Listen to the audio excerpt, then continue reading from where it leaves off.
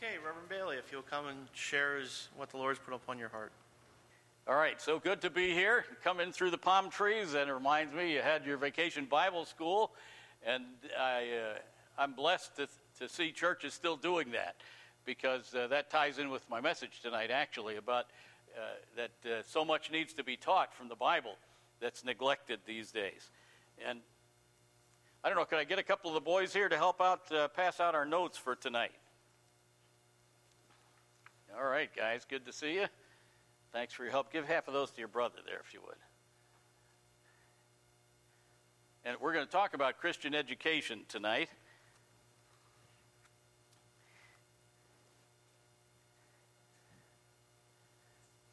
And if you have your Bible, if you'll turn to Romans chapter 1 for the verses that we'll read as our text.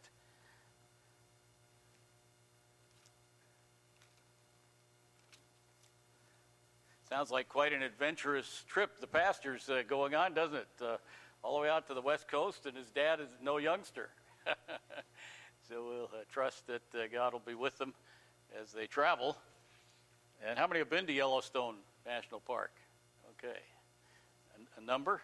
And I was there when I was a teenager, but I haven't been back, and my wife's never been there. And that's one of the bucket list things, I think, to get to if the Lord tarries. But it's good to live here in Mifflinburg, and I get around to cities with my radio program. And tonight, as you leave, there's a small table on the back. I have some sample CDs of my radio program, of some of the recent interviews with the name of the program, the Lions Den University Report. I'm Glenn Bailey, for those who don't know, haven't met me before or heard me before. And I'm a retired Christian Missionary Alliance minister here in Mifflinburg. I'm continue to live here. And thank you, buddy. And one of the things I'm doing in my retirement is this radio program, the Lions Den University Report. I travel to university campuses around the country and interview dedicated followers of Christ who are living out their faith in a sometimes hostile setting. And that's why it's called the Lions Den University Report. And there are some samples of the CDs back there with the different colored sleeves that they're found in. And I hope you still have a CD player. You know, as you get older, you find out the technology just leaves you behind, it seems like every year. And something new comes along, and at some point you decide, I give up. But still, most cars, I think, new cars still have CD players. So we're still making the CDs, and we do that. You can, if you travel someplace, you can pop it in the CD player and listen to believers at different campuses as they share their faith. We interview professors and administrators and graduate and undergraduate students, coaches, and athletes, internationals, campus speakers. We're hoping to do an interview again. I don't know if you're aware of Ravi Zacharias coming to Penn State in October. And I think, Neil, you have any tickets to sell tonight, or you get them on the internet, I guess. So, down at State College there. But they're using the Bryce Jordan Center, which holds, I think, 5,000 to 8,000 people. And so it'll be a major event, and I'm sure he will fill it, as he's quite a educated and a spokesman for the gospel and apologetics, spoken to thousands of people, millions of people, probably around the world through his radio program and his writing and speaking. But had the opportunity to have him on my program here a couple of years ago, and I'm hoping I get in and do an interview with him while he's here in this area again in October. That might be something you want to put on your calendar. October 5th, it's a Friday night, and the Bryce Jordan Center is the big indoor arena at Penn State, is where it's being held, and so we'll look forward to that. But anyway, and there's a sign-up sheet in the back if you'd like to receive information. We put out a quarterly newsletter giving a report of what's going on some of the campuses, and from some of our interviews, as well as some of our visits, go to the campuses themselves to do the interviews, and we also include, for those who are interested, a quarterly CD of the program that you can listen to and share with others. Tonight we want to talk about Christian education. Actually, most of our universities were started to promote the Christian faith and train Christian leaders. And we want to see how that has disappeared mostly from the secular schools today. Let's bow for a word of prayer and ask the Lord to guide us, and then read our portion of Scripture. Heavenly Father, we thank you for this evening, for the beauty of the day, and for the fact that you're on the throne. Though the world has many problems and concerns, we know that Christ is still the answer, and we pray that the gospel will continue to move forward, and the kingdom will be built until he returns, until Jesus returns and establishes his kingdom of righteousness and justice. And we look forward to that day, but help us to be a part of spreading the good news until he comes. We pray that you'll guide us in this time as we look to your word, that it might encourage us and challenge our hearts and remind us of the blessings that we have as believers in you tonight. We thank you for your Holy Spirit and ask that you'll speak in our hearts by your Spirit, and then empower us by your Spirit to be the light for Christ and the salt in the world today. We pray all this in Jesus' name. Amen. Amen. Romans chapter 1, beginning with verse 16. I'm reading from the New King James Version. And we'll read 16 to 23. For I am not ashamed of the gospel of Christ, for it is the power of God for salvation to everyone who believes, for the Jew first, and also for the Greek. For in it the righteousness of God is revealed from faith to faith, as it is written, the just shall live by faith. For the wrath of God is revealed from heaven against all ungodliness and unrighteousness of men, who suppress the truth in unrighteousness, because what may be known of God is manifest in them, for God has shown it to them. For since the creation of the world, his invisible attributes are clearly seen, being understood by the things that are made, even his eternal power and Godhead, so that they are without excuse. Because although they knew God, they did not glorify him as God, nor were thankful, but became futile in their thoughts, and their foolish hearts were darkened. Professing to be wise, they became fools. And I think that last verse is very much a description of the days we live in. We have great increase in knowledge and technology, and yet we have a decrease, it seems, in the knowledge of God.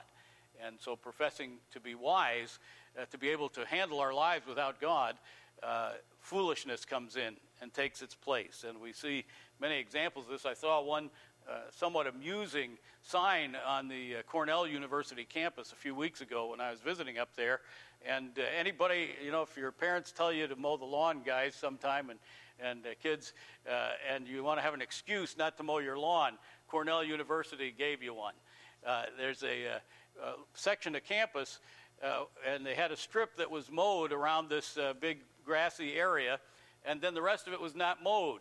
And on the edge of the unmowed grass, it had a sign. It said, big grass, small gas, and how this showed how natural landscaping saves the environment by not polluting through lawnmowers, okay? That by allowing your grass to grow and not mow it, they were saying you're not sending CO2 into the environment. And they said if you keep following that kind of landscaping, that by the year 2035, that we'll have carbon neutrality. Okay, so anybody who's looking for an excuse not to mow your lawn, just say, I'm an environmentalist, okay? And my son said he thinks he's in a neighborhood where he thinks they have regulations like we have here, that you better mow your lawn or they're going to come after you. But he said he thinks somebody in his neighborhood got an exception because they don't seem to mow their lawn these days. But in any case, to me, and just to show how hypocritical that is and how it is the foolishness of the world that, first of all, not everybody agrees that there is climate change or that man is causing it. Those are still debatable issues.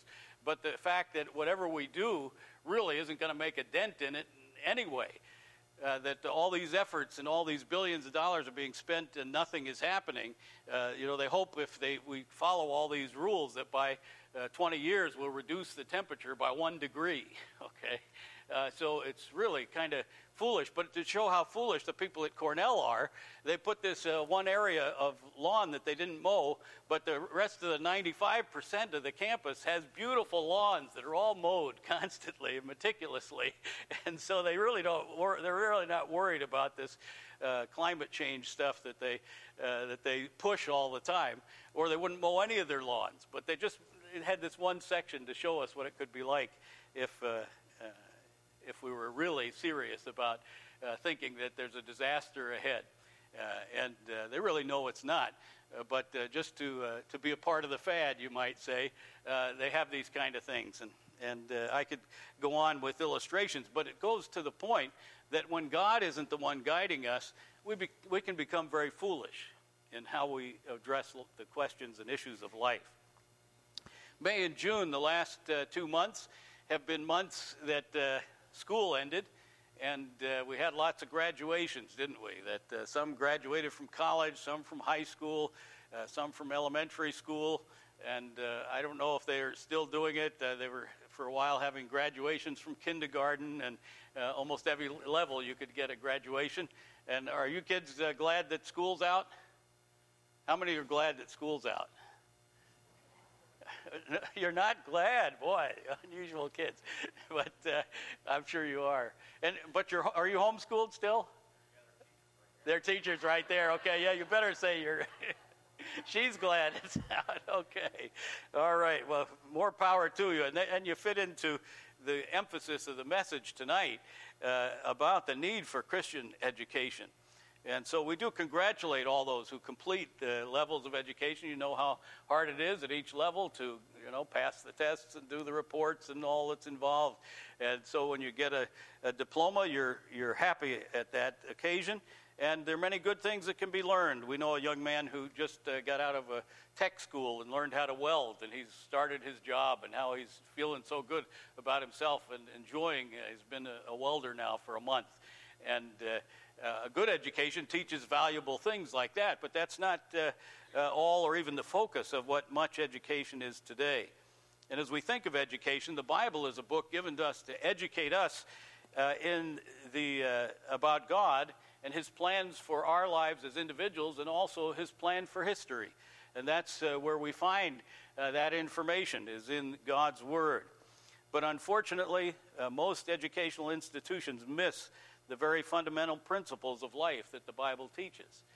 They either ignore them or they attack them from early on these days. These influences have come in that go against the teachings of God in the Scriptures. And our country has basically adopted the idea that Christian education should be left to the churches and to the home. And certainly that's where it ought to start. Christian education ought to start in the home. That, if a parent wants to see their children go in the right direction, you train up a child in the way they should go. And the primary responsibility is with the parents. But the churches as well. I think that's why it's so good that we have Vacation Bible Schools. It gives another opportunity to learn about God's Word and his truths. And then, but the schools used to reinforce that. For the first 100 years of public education in America, they had this little book called the New England Primer. And you may have heard of that before. And in the New England Primer, they used the Bible to teach education of how to read and the alphabet. They had all the letters of the alphabet, and like A was for Adam, and so on. They used Bible verses to teach young people. And so they realized that part of an education is to learn about God and the truths of the Bible. And now we think that, well, that's not allowable. That's not permissible, because we want to be multicultural, and we want to be tolerant, and we're going to just, matter of fact, we're going to attack anybody who wants to promote the things that made our country great, okay, which is the Christian principles. And the New England Primer never harmed anybody that they learned about the Bible in the early days. It helped them, but we want to suppress that in our time. And so as parents this evening, and grandparents and great-grandparents, some of us, we need to realize that our young people what they are getting and what they aren't getting in school, in their education. And we need to seriously think about that and seriously do what we can to make up the difference.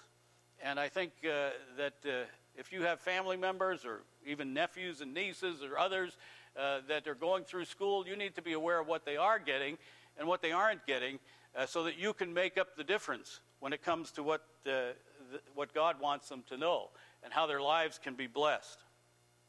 And so we should try to make sure that they learn the truths of the Bible while the opportunity is there. Now, you can't force even your children to believe what you believe, can you? But you can tell them, and you can give them the information to answer their questions, and you can provide them with the opportunity for them to make the decision.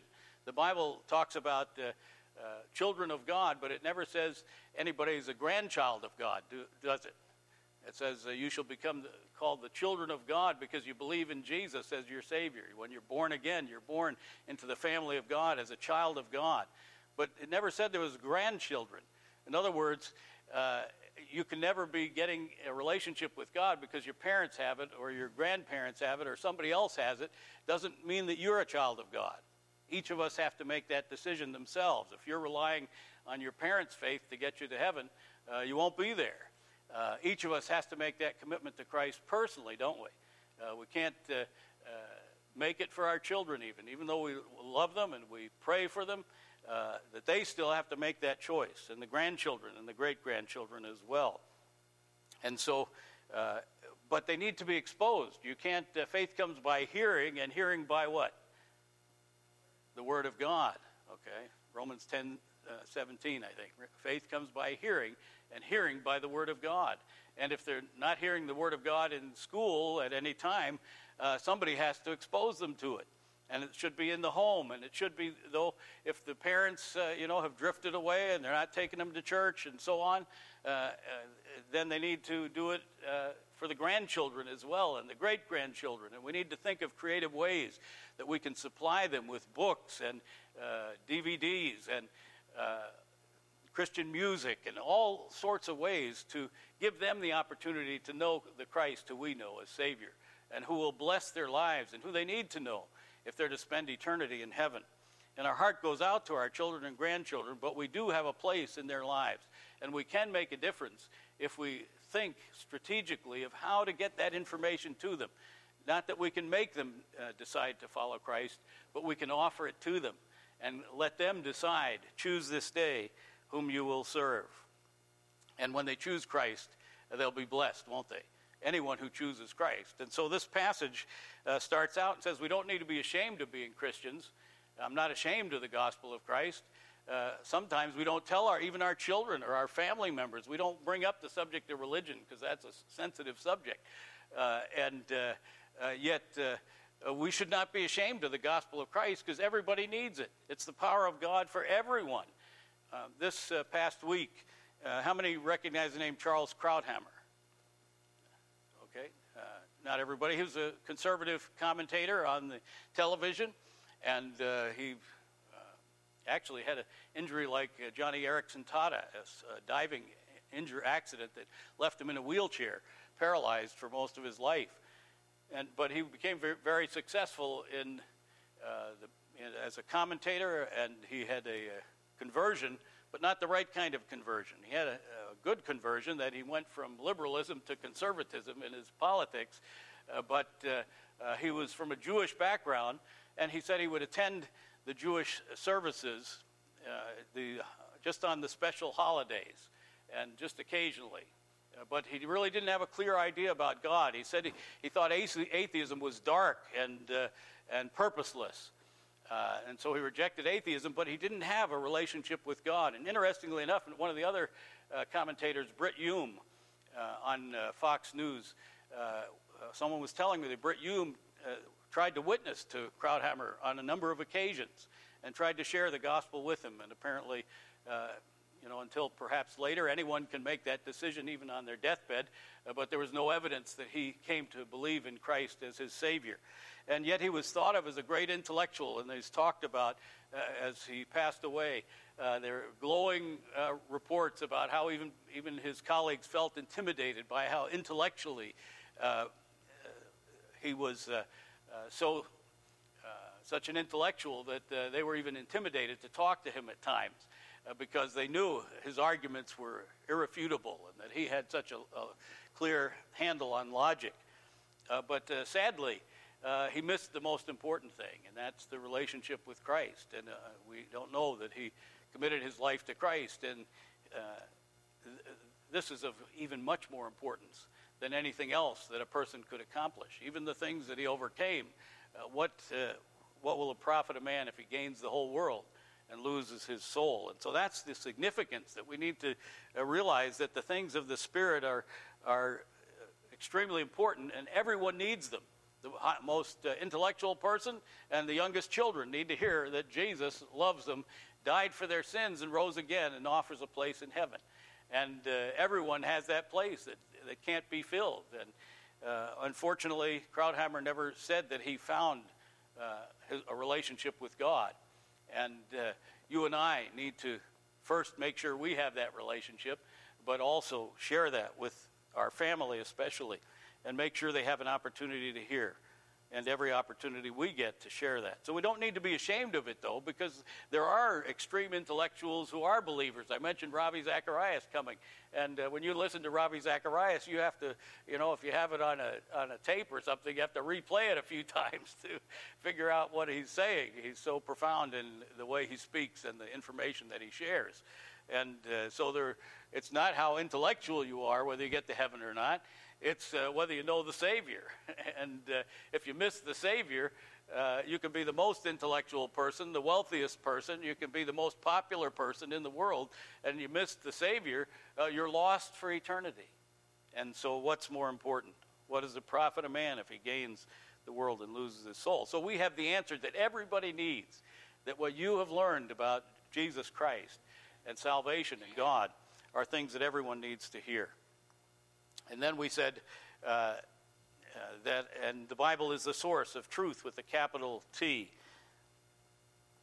Then the rest of the verses that we read there talk about when people turn away from God. They see the creation, but they don't accept the fact that there's a creator. But the creation even in Psalm 19, it says, the heavens declare the glory of God. Day after day they pour forth speech. If you look out there at the beauty of nature, you see God's divine power and Godhead, so that it says they're without excuse. But those who turn away from that revelation of God in nature and don't see him and reject him, it says that then they'll invent their own wisdom. They'll think, I'm so smart, and I can do it without God.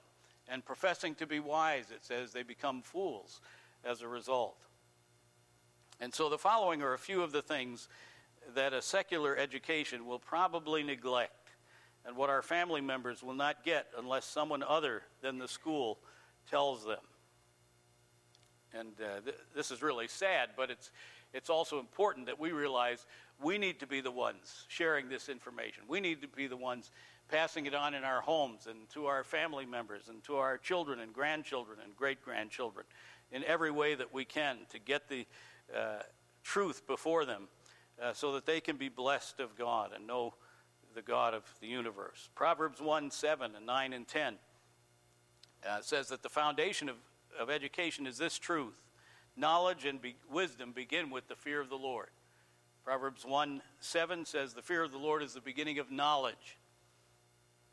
Proverbs 9:10 says the fear of the Lord is the beginning of wisdom. Okay, we have our institutions are telling a lot of knowledge, aren't they? A lot of facts, but facts are neutral. You can use facts for good or for evil. You need to know what the facts are there for and why I'm here and what my purpose is in order to properly use the facts. So if you don't have the foundation, which is the fear of the Lord, a respect and understanding that we have a creator and we're going to be accountable to him, we are placing ourselves in a place of danger. It's like the illustration someone gave that a man spent all his life climbing up the ladder of success. And when he got to the top, he found out the ladder was leaning against the wrong wall. And that's what a lot of people today are doing. They're striving hard to get to a place that they think is where life is to go. But they missed the mark because they didn't listen to God. They invented their own idea of what life is about. And they didn't seek to know the Creator. And so the fear of the Lord starts with this foundation block that not only do they not teach it in school, that they suppress it. They won't allow it to be taught, that God is our Creator. You know, it's kind of ironic, a nation that we're going to celebrate the 4th of July. And what does it say in the Declaration of Independence? It says, we hold these truths to be self-evident, that all men are created equal and endowed by their Creator with certain unalienable rights. That's what we're going to celebrate on the 4th of July, isn't it? Makes America great, that we believe everybody is created equal. And a lot of these people promote equality. But you go to school and you say, God is your Creator, you'll lose your job, okay? You won't be allowed to say that, even though that's foundational to who we are. It's been flipped so badly. And people, again, they think they're smart enough, that we don't need God, that you can have an education. At Penn State, they eliminated prayers at the graduations. That we think, you know, we have to have this separation. And it's really the separation of truth from what we're learning and the reality and what life is all about. And so the fear of the Lord is where knowledge and wisdom begin. And wisdom is applying the knowledge. You can learn a lot of facts, but facts can be used for evil as well as good. Just look at the technology. Every time they come up with a new kind of technology, there's a new kind of fraud. My son works at Penn State in the Information Services Department, and his job is to build firewalls, figuratively, in the computer networks, because he says the university's computers are constantly being hacked by hackers trying to break in. And every time they put up one defense, the hackers figure out a new way to come in and hack. And that's what's going on, we understand, even between nations now. That one of the great wars going on behind the scenes is one nation attacking another through its computer systems and stealing information. And so just the knowledge of these technologies can be used for evil as well as good. And we need to know what is right and wrong. We need to realize that God holds us accountable for what we do with our education. And so there was a president of Johns Hopkins University. He said, if you educate young people with information but don't teach them about morality, what you create is educated barbarians, all right? You create monsters, in essence. They have lots of knowledge, and it teaches them how to do bad things even worse, okay? And so that's the opposite of what God wants. He says the fear of the Lord is the beginning of wisdom. Not just knowing that God is our Creator, but fearing Him. We're accountable to Him. There is an accountability. One of the things on the list here, and we won't be able to get through the whole list tonight, but I'll briefly touch on each one. But accountability. You know, how many young people are told that there's a judgment day coming, that there's a God who's holy, and one day you'll stand before Him and have to give an account for your life. The implied ethic of America today is it's okay if you don't get caught. All right? It's okay if you don't get caught. And really, a lot of people don't get caught. I was looking it up this week, and I looked into statistics on murder. And it said that since the 1960s, more than 200,000 murders have not been solved. Can you imagine that? 200,000 people have been killed, and the police haven't found out who did it. And one lady said this about her husband being killed and them not knowing who the murderer was. And this was just in less than 10 years ago. This is what she said. One of these 200,000 unsolved murders. All right, you can imagine the people around these people who all died. There are people who knew them, and their life is gone, but no resolution, no justice. It's like the boogeyman, says Delisha Turner. Her husband, Anthony Glover, was found murdered, along with a friend, in Boston in 2009. Police never made an arrest. She says the open case preys on her mind. You don't know if you're walking next to the person, or if you've seen the person, or if the person knows you who killed her husband. And she says that just is in her mind constantly. And so if there's no accountability before God, then people think, well, if I don't get caught, then I'm fine. But the belief in God means, and the fear of the Lord means, you are caught, right? Somebody knows what you've done. No matter if no one else knows it, one day there's a day of reckoning, and there will be ultimate justice. And it isn't just based on who gets caught and who doesn't, of what happens in our lives. And so the fear of the Lord is the beginning of knowledge and wisdom. Then B, on the outline there, my son Tom, he was in first grade or kindergarten. He came home one day, and I thought he was rather perceptive as a young person, and he probably, because he grew up in a pastor's home, he probably picked up on it. But he said, Dad, are people human being animals? You know, are people human being animals? Something he'd heard in the kindergarten or first grade class came up, that people are human being animals, and that hit him the wrong way, that we're just animals. And, that's what every day is taught in all our public schools, most of our private schools, even some of our Christian schools, that people are just animals, that we're the product of biological evolution. We're biological creatures. And but we all know it's wrong. Right? Everybody knows it's wrong. You know how I know that? Even the most atheistic evolutionist people, they know it's wrong to say that people are just animals, is because when Donald Trump, our president, described the violent gang members of MS-13 as animals, everybody knew he was insulting them, okay? He wasn't saying just a fact, If you went to the biology teacher, he should have said, well, what's wrong with that? What's wrong with Donald Trump calling them animals? All of us are animals. It's fun to be an animal. That's all we are, as a result of, of advanced primates. And the result of a process of biological change over time, and here we're the advanced animals, okay? But we all know, and when we say to somebody, we shouldn't call them animals necessarily. We pray they repent, and that their behavior is like animals, though, because they're violent and they show no conscience. Human beings are more than animals. We're made in the image of God. We have an opportunity to communicate with God. We have much greater communication skills with each other than any animal has. These people who say, well, look at the dolphins, they communicate so well. Well, they might know about 10 sounds, and we say they're the most intelligent beings next to man. They're not intelligent like human beings. They're at a different level. And animals can do things we can't do, some of them. I don't know anybody who can run as fast as a cheetah or see as far as an eagle, but we are superior in the world. We have a moral conscience. We have an ability to know God, to communicate, to create, to love, and to know right and wrong.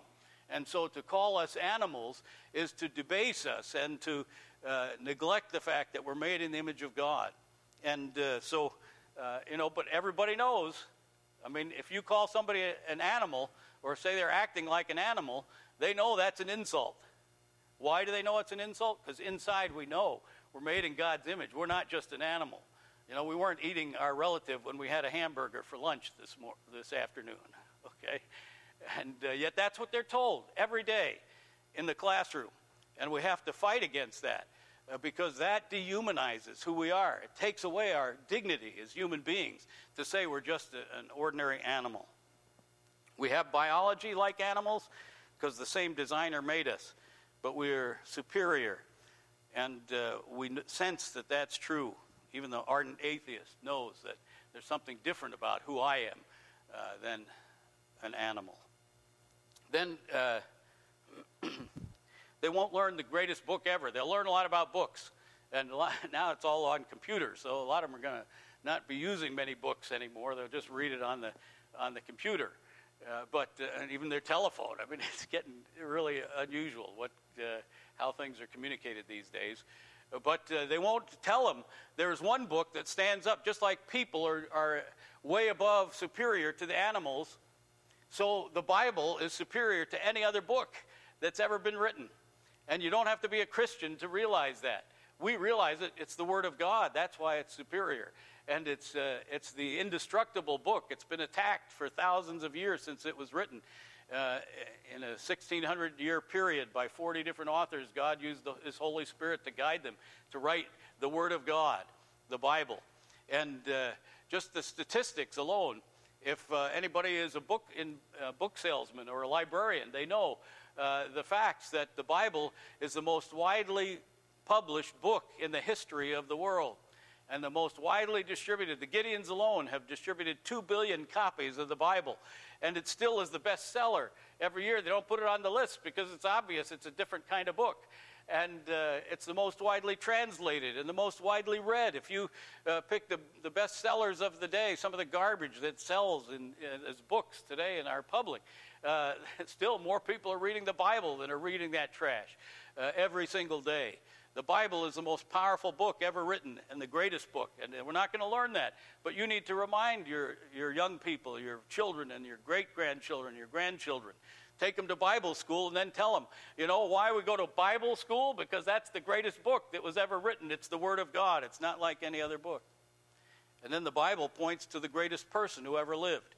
And again, they won't be taught that in any secular education setting. That would be offensive, even though it's Jesus who has blessed America. And the people who came to America, many came to spread the gospel of Jesus Christ. And I could go into the history even here at Bucknell University, how the Christian heritage is so rich. And I've been learning more about the football stadium there, Christy Matheson Memorial Stadium, and how Christy Matheson is the most famous athlete ever to come out of Bucknell University. He was a great baseball pitcher, and he was one of the first baseball players put in the Baseball Hall of Fame, along with the first 5 players in the Baseball Hall of Fame included Christy Matheson, Babe Ruth, Ty Cobb, and 2 others. And he graduated from Bucknell University. Well, you know why he went to Bucknell? He was born in Factoryville, which is just north of Scranton, if you know where that is. And he was born there, and he went to the Baptist church and came to know Christ in the Baptist church in Factoryville. And his pastor was appointed president of Bucknell University. And so when his pastor became president of Bucknell, his pastor recruited him to Bucknell to play there, and he played football and baseball there. But baseball is his most proficient career.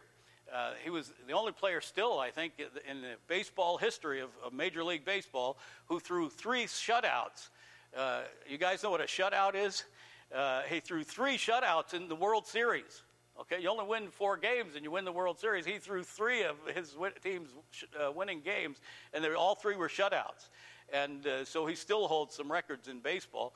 And the stadium over there at Bucknell is the Christy Matheson Memorial Stadium. But he was a godly Christian man, and a book was written about him, how faith and a fastball changed all of baseball. Faith and a fastball. His character came into baseball at a time when it was a rowdy sport and had not much respect. And as a college young man and a strong Christian, he impacted the whole sport. And he was one of America's heroes in the early 1900s. But that's just some local history of how Christians have made an impact and make a difference. But the greatest person who ever lived is Jesus Christ. And every young person learns to write the date very early on in their education and the year 2018. But nobody tells them what it means. And the elitists have tried to get rid of AD and BC. We all know what it means. Maybe if we spell it out to get a better picture. AD in the year of our Lord, Anno Domini, and BC before Christ. He's the center point of all of history. And yet, even the most atheistic professor or teacher or principal has to write 2018 on all the papers, because their place in history is determined by Jesus Christ. He's the greatest person of all history. No one can compare to him. And we know why, because he was God in human flesh who came to die for our sins. And he's the only way to God. That's another thing. Over here, for a person to be a chaplain at Bucknell, you have to try and help everybody worship their own gods and make sure they all feel reinforced in their false worship. Okay, and you wouldn't want to say false worship, but if the Hindus, they want to have a caste system and they were born to a certain family, they're superior to other Hindus who are in lower caste and untouchables. All these things to show that the other religions are false. Jesus is the only way. He's the only one who paid for our sins. And what can wash away my sin? Nothing but the blood of Jesus. But they won't learn who the greatest person in history was. I think it was Napoleon who said that he and other military leaders had conquered nations in the world using military force, but Jesus Christ conquered the world with love, and that millions of people today would die for him. And what a difference, and how superior Jesus Christ is to any other person of history. And yet he was only, public ministry was only 3 years, and he never went more than 200 miles. Amazing. And every child ought to know the greatest person who ever lived is Jesus Christ. And we know that he's the Savior of the world. And then they'll never learn pretty soon what it is to be a boy or a girl. Okay, they won't be able to say that. Some of the some of the documents for birth now are saying parent 1 and parent 2. You can't say mother and father, but you can't say boy or girl because you have to let them grow up old enough to decide that. Well, there's professing to be wise. You become fools. You can't even tell biology at a basic level and say it as truth. And so the fools, actually, who are in leadership in our education system, think they have a better way. But God made them male and female, it says in Genesis, doesn't it? They'll never hear that marriage is a lifetime commitment between a man and a woman anymore. And that'll be illegal after a while. And that sexual relations are reserved for marriage. Read Genesis chapter 1. We find it in the Bible. But your children and your grandchildren and your great-grandchildren are not learning that. Even though to you it's a no-brainer. Man and woman, that marriage, and they get married, and that's it. And they save their sexual relations for their marriage partner, and they're faithful to their marriage partner if they want to be a godly person. That's not the way it goes in modern society. And you better not buck the system if you're a teacher or you're an administrator and speak the truth, or you may lose your job today. But we need to tell them, don't we? If they're not hearing it from the school or the TV or the movies or any of the other media out there, who are they going to hear it from? If they're not taken to church, your church is like every church today. The attendance is sporadic. They're not, even the people in Sunday school, the kids need to be in Sunday school and get this kind of education. But they're not there. Everybody's gone. They say every other week is the regular attendee at a church these days. Not every week, not to every service, not to Sunday school or small groups. What a tragedy. How are they going to learn it? We've got to make an effort to see that they have the opportunity, however we can do that. And then they'll not learn that America is the world's greatest power because it was based on Christianity. Pennsylvania has a Christian heritage, and I could go into that, and I did hear previously a little bit about Governor James Pollock and In God We Trust and all of these things, and some even relate to over at Bucknell. But Pennsylvania has a Christian heritage. William Penn, the founder of Pennsylvania, William Penn, a quote of his is in the rotunda of the Capitol, and it says that Pennsylvania was to be a holy experiment. And they even try and twist that these days and say, well, it was he was out for peace and tolerance. Okay, that was his holy experiment. But they didn't say that he was against drunkenness and gambling and other vices is what he meant by holiness. What we understand by holiness is that God is holy and we should be holy like God is holy. And this has now become an unholy experiment, Pennsylvania. If you take the cities and the things that are promoted, even in our school system, it's not promoted. They don't teach them we should be a holy experiment, and yet that's the founder. And if anybody tried to promote holiness, some of the radicals would have to go in and spray paint the inside of the rotunda because this is supposed to be a holy experiment. William Penn, that's how he established it. And the whole nation has evidences of this all around. And so our nation, we lose that Christian heritage of our history. They'll not hear that there's a life after death. What a great loss, isn't it? If you think you're only living for this life, and that's all there is, then you should do anything not to die. But there are things worth dying for, and the most important one is our faith in Jesus Christ. And there are people dying today because the faith is worth dying for, because it is the truth, and there are other values and principles worth dying for. And there is a life after death, and there is a day of judgment, that you don't get away with it, even though, and that was 30 to 40%, by the way. 200,000 murders is between 1/3 and a half of all murders go unsolved. And so somebody got away with it. And so there's no justice ultimately in this life, but there is justice on Judgment Day. And Christ paid for our sins so we could be in heaven with him forever. But they won't hear that there's a life after death. They'll focus all on this life. Yeah, it's what you do in this life that's all important. If that's all there is, there was the song that said, if that all there is, my friend, then let's keep dancing, break out the booze, if that's all there is. Paul said, if Christ be not risen, let us eat and drink, for tomorrow we die. If that's all there is. But it isn't all there is. And the reason why Jesus is the central point of history, why we say we're in the year 2018, is because he rose from the dead. He defeated sin and death and the grave once and for all. And all who believe in him will have not just abundant life here. That's not why we call on him. Eternal life there in heaven, one day in his presence. And then finally, they're not taught that diseases can be caused by bad behavior, which is basically sin. Violating God's principles leads to bad behavior. Leads to medical problems, worry. The Bible says, be anxious for nothing, right? Jesus said in John 14, let not your heart be troubled. And here we worry about things. We're all tempted to do that. I struggle with that myself. What's going to happen a month from now, a year from now, and how am I to worry about that? And put it in God's hands. But it says, be anxious for nothing. And what does worry do? That allows a lot of germs to attack us. Not just the ulcer problems, but other problems. When our immune system, research says your immune system goes down if you have guilt, and you have anger, and you have bitterness, and you have worry. It affects your physical health. And it's not only sin, that's the worst problem. It separates you from God. But it's also harming you.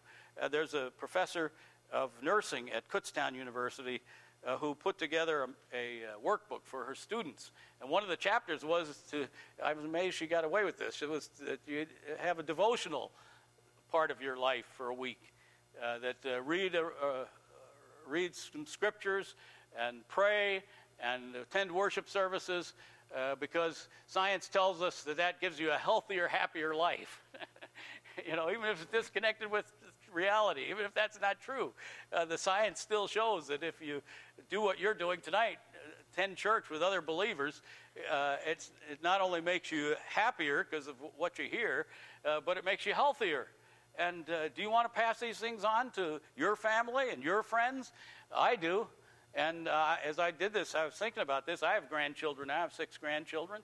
And I don't want them to miss out. And I know that their parents know that they should share it, and they're all busy, and we all have other things that kind of distract us from getting to the truth. And there are many more things. We didn't even bring up the 10 Commandments that were outlawed from our public schools. And one of the reasons the Supreme Court, these supposed elite judges in our land, and they don't respect God. They don't fear God. And so what they said was when they ruled that you couldn't have the 10 Commandments in the schools, they said that children might read the commandments and it might influence them. That's why we shouldn't have it, okay? Yeah, they might learn not to lie, okay, or rob or kill. And, how foolish we've become. Professing to be wise, we become fools. If we think we can do it without God, that's the most foolish decision that we ever make. Even any part of our life, we think we can keep God out of it. That's against us.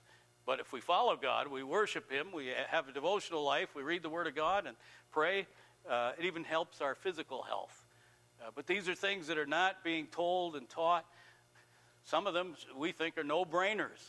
Some of them are obvious. The Bible is the unique book in all history. That should be obvious, but no one says it. We're not animals. We call somebody an animal when they act beneath the dignity of human beings. But we don't go around and call the teachers out when they say you're an animal to the kids in class. Why not? We should. And by the grace of God, we can help a few people hear the truth. And again, we can't force anybody, but we can let them know there's a way that God offers through Jesus Christ, who said, I am the way, the truth, and the life. No one comes to the Father but by me. The other way is found in Proverbs. It says, there's a way that seems right to a man, but the end thereof are the ways of death. So we need to choose Christ for ourselves, but we need to share the information and make sure that no one gets through life without hearing God's view of things and his hope and his love and his plan. Let's pray. Heavenly Father, we thank you that you're on the throne, that you're the creator of all that exists, that you made us and we're special, made in your image, that you love us, and you provided forgiveness for us at the cross of Calvary. And thank you that probably most everyone here has received that forgiveness, has asked you to be their Savior. And Lord, you've never turned anyone away. If someone has any doubts, even tonight, may they confess their sin and call upon Jesus, who died in our place and rose again. And then may we live for you as Lord, not just give lip service and not be ashamed of you out in the public, but may we be bold champions of the faith, that we might fulfill the purpose of being light and salt for Jesus Christ in a dark world. You've placed us here, even in families, where we're to be the light in a family that may not all be following you. We pray for all of our family members, our children and grandchildren and great-grandchildren. Pray for the schools here in Mifflinburg and the universities in our area, that the light of Christ would shine into those places once again. And we'll give you the praise and the honor in Jesus' name. Amen. Amen. If we don't have a closing song, I picked one out. You have one, don't you? Okay, how about Victory in Jesus? And you want to come up and okay. All right. Page 352. We'll stand together and sing as we wrap this up. Just the first and third verses. Because we're on the victory side. That's the great news. When you're on Jesus' side, you're on the winning side. Sometimes it looks like we're not doing so well, but we've read the end of the book, and we're on the victory side. Victory in Jesus.